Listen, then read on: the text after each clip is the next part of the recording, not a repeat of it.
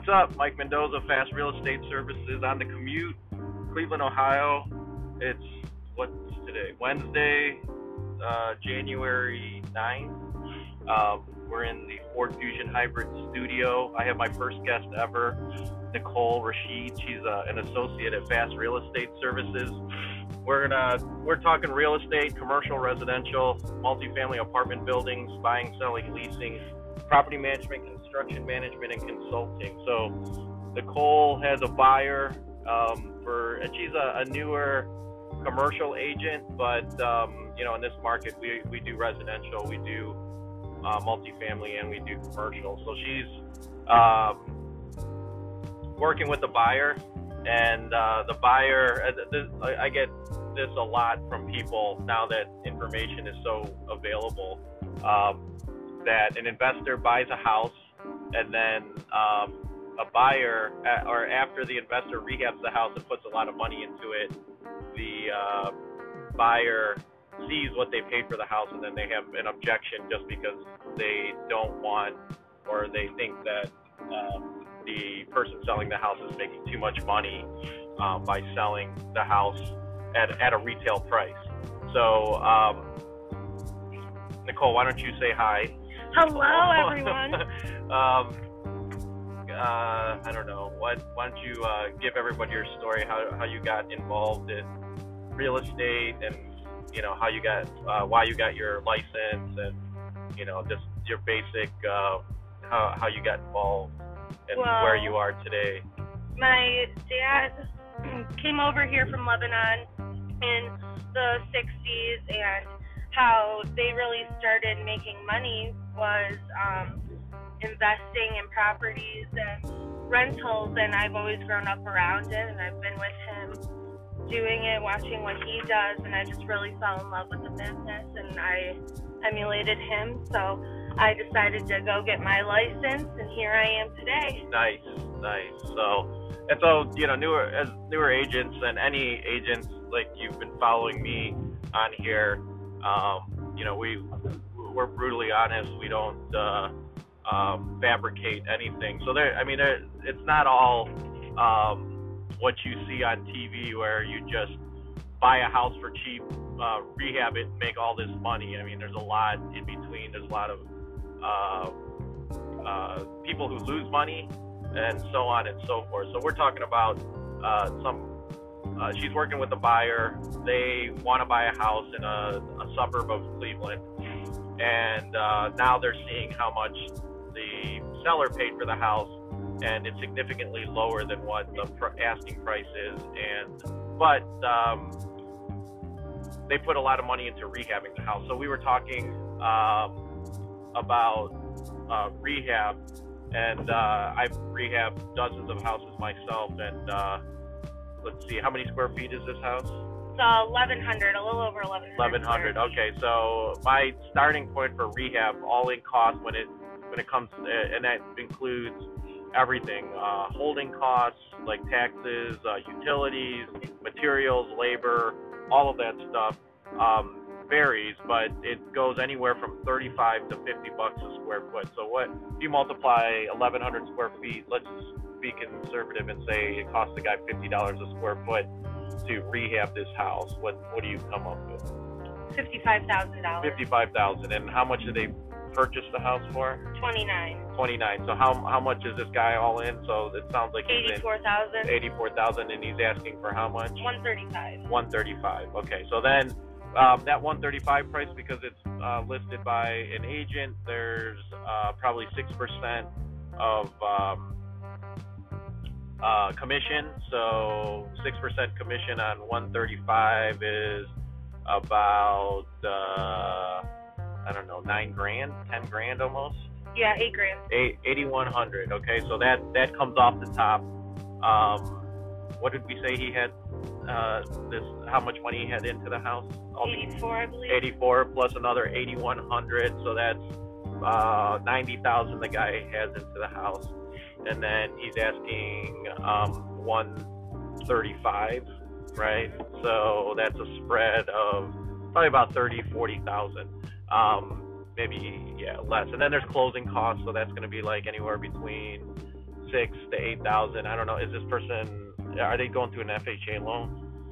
They are. Yeah. So there's going to be so FHA loan. They're going to have to go through an FHA appraisal, which always entails some kind of repairs in order for the loan to get approved. So add a couple $1,000s for those repairs because it's usually more expensive electrical, life safety type things. So those aren't cheap. So let's say he also is going to be replacing the garage floor that's all cement too. Okay, so that's another couple grand. So you can see like all these costs add up. The guy at the end of the day, this guy's going to be probably into this house for maybe $105,000. So $30,000 is a reasonable profit. I think it's a fair profit for somebody to make. Especially we haven't pulled the comps yet on this house, but I'm thinking this is a 4-bedroom house, 1,100 square feet. The comps are going to be close. They're going to be anywhere between 115 to 130,000. This guy's asking 135. So the bottom line is, if you're working with a buyer, then you've got to first of all, you got to show them facts. Because this is an emotional purchase. This is why sometimes I don't like dealing with residential buyers or sellers, because they have a lot of emotion into the purchase. They don't see it rationally based on numbers and all of that. So you got to give them as much facts as possible, and you have to get them to understand what are you willing to pay for the house. Because if they really like the house and they and I'm assuming you saw several houses with these people. We did. And then this was probably the best house. This was the best house. This is the only one they could afford with 4 bedrooms in the area that they really want, close to family. And it looks like, is this a ranch? It is a ranch, okay, yes. So. Most of the houses we saw, only one of them had a basement and upper floor, besides a condo. So right. This because definitely the best option. Olmsted Falls is sort of like a rural area, so there weren't many 2-story homes. There was plenty of land.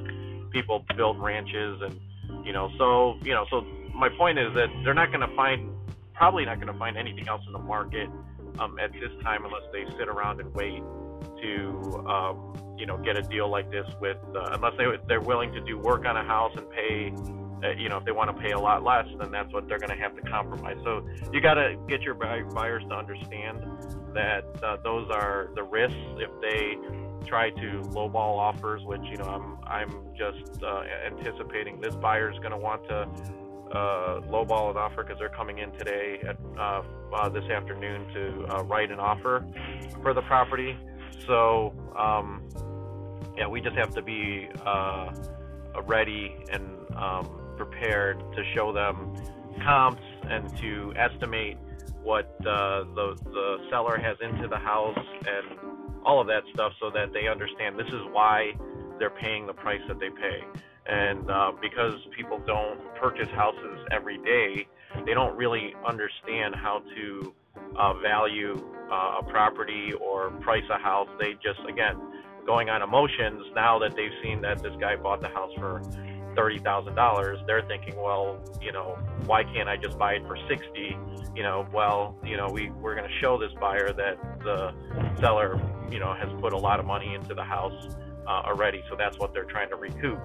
And there's only so far a seller will go. I flipped a bunch of houses, and I know how much work and time and effort and heartache and just arguing with contractors and everything in between, keeping the house secure, and all of that, to know that they're not going to compromise much when it comes to the price. These people usually know what they're doing. They're investors. They or they might have bought the house too expensive, and they went over budget on their rehab costs. So it's going to be very hard to get somebody like that to budge on a price, especially when they established it. So. And another thing I'm running into with my buyer is that they're not willing to do any remodeling. They want a house that's fully remodeled. Right, and turnkey. Even one that has appliances. So. Right. And they're brand new appliances in this. Right. Yeah. Brand new. Are they nice appliances? Very nice. It doesn't have a refrigerator, washer, or dryer, but dishwasher, stove is like a 4-burner griddle in the middle, you know. Right. Stainless steel. Sure. So I'm seeing a lot of that nowadays. Knez homes, at least the houses that I've seen, they don't put in, the only thing they put in is a dishwasher. No stove, no refrigerator, but everything else is top notch as far as the rehab goes. So I've seen that as a trend, that rehabbers are not putting in the expensive appliances, because that saves them a couple of $1,000 right there, just not putting those things in. I've seen them mostly put dishwashers and over the range microwaves, and that's about it. So, you know, you could spend, you know, up to $1,000 on a range, and $1,000 to $2,000 on a fridge. So that right there, you know, reduces the rehabber's cost, and you know, I think that's a smart thing to do. So, what else? What else do you running into with these buyers? Anything as far as, I mean, hopefully we'll get an offer written, at least on this property. And then let's say they don't write an offer. They're asking, they want questions answered from the seller, right? So what are those questions? They want to know about exactly all the work that he did there. So they want to know about, did you redo the electrical? Did you redo the plumbing? How's the foundation? All sorts of questions like that, where we really don't know everything that he had done and what was, you know, existing. Sure. But and I will be and you can ask those questions. They may or may not disclose that. I mean, the only thing they have to disclose is on the property disclosure. So have you gotten that? I have not yet, but I did ask him for it. So is it? It wasn't attached on the MLS. It was not attached on the MLS. they need to submit that. So that's really all that the seller has to do. I mean, obviously, if you want to sell the house, you're going to try to give as much information to the buyer to satisfy their needs and to get them comfortable.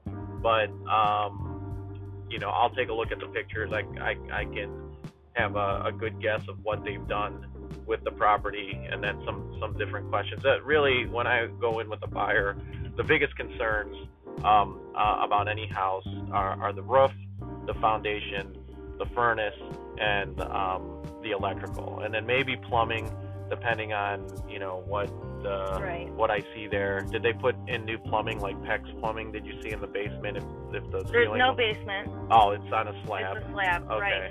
So I'm not really sure. Everything looks brand new, though. Right. I know the furnace is brand new, the hot water tank's brand new. The plumbing for the washer and dryer hookups and all that stuff, it all looked pretty new. So. Right. Columbia Station, is it the houses that you've seen? They typically don't have basements. On that street, yeah, all the houses were Okay. slabs. Okay, and they didn't have an objection about not having a basement? No, they don't mind at all. So there shouldn't be any foundation issues. Is this a house on a hill? No. Okay, if it's on flat ground, I mean, unless ground is shifting and there's been an earthquake, the foundation part should be still pretty much in place. And unless they didn't do the foundation correctly, unless you see big cracks on the outside exterior or on the inside, that show shifting, you know, I highly doubt that there's anything wrong with the foundation here. So the bigger concern would be the roof. So that would be something that you would ask the seller, like, did they replace the roof, or how old they think the roof is? Do you remember if it was dimensional shingles or just the flat, older looking shingles? Regular shingles. Like it looked like that, shingles. Okay, so they're not dimensional. Dimensional shingles came out probably 10 years ago. So, and that became the gold standard for people, because it adds texture, it looks more modern. So if you see a flat roof that looks, you know, really flat and smooth, then those are not dimensional shingles. And so you can guess that the roof is at least 10 years old. Usually roofs lasts anywhere between 20 to 25 years. So they still got some good life in it, unless you saw anything weird looking with the roof, like moss or any kind of like wavy looking, or obviously if you see shingles missing, then that's an issue. So those are the things that I focus my buyer on. Everything else is really not that big of a deal. And again, if they're not willing to pay that price, then I'll put in their offer if they want to lowball it. But just constantly communicating and preparing the buyer for the expected outcome, because that's why they are using you or need you as an agent, as the expert and professional, to tell them, like, because a lot of times people think they know what's going to happen, and then if you can accurately predict and show them, like, look, this is what's going to happen, then they will see, okay, I should have listened to you, or you were right, type of thing, and then you'll gain confidence in them. Like, I have a deal right now, and you'll run into this, people going through a divorce situation, and one of the spouses is looking for another house to buy, and then they're looking to get a loan on that house. If there's no legal separation or any kind of written document about an agreement to have the spouse sign off on the loan and also on the property, because in Ohio you have to have your spouse's consent because of dower rights for any kind of loans, any kind of title or deeds and things like that. So I know that's gonna be an issue. I've told the buyer this already, and then when the difficulties come, when it's time to be at the closing table and the spouse doesn't want to sign, then I'm going to say, I told you so. And it's not going to, again, you've done all you can to tell your buyer what is going to happen, and they should have listened to you, and so on and so forth. Now, if you mess up and are wrong, then hopefully you'll have a good explanation for that, or you're giving them different options. Everything's not absolute. There's probability for things to happen. So more than likely, you can say, if you start saying absolute, like this is absolutely or always going to happen, that might not work in your favor at the end of the day. But if you are telling people more than likely, especially when you say, I've been in these situations before, here's what's happened in the past, then hopefully they'll take your advisement and go from there. So we'll come back and tell you the outcome of this situation later on today. So we'll come back with another segment later on to see what happened after the meeting.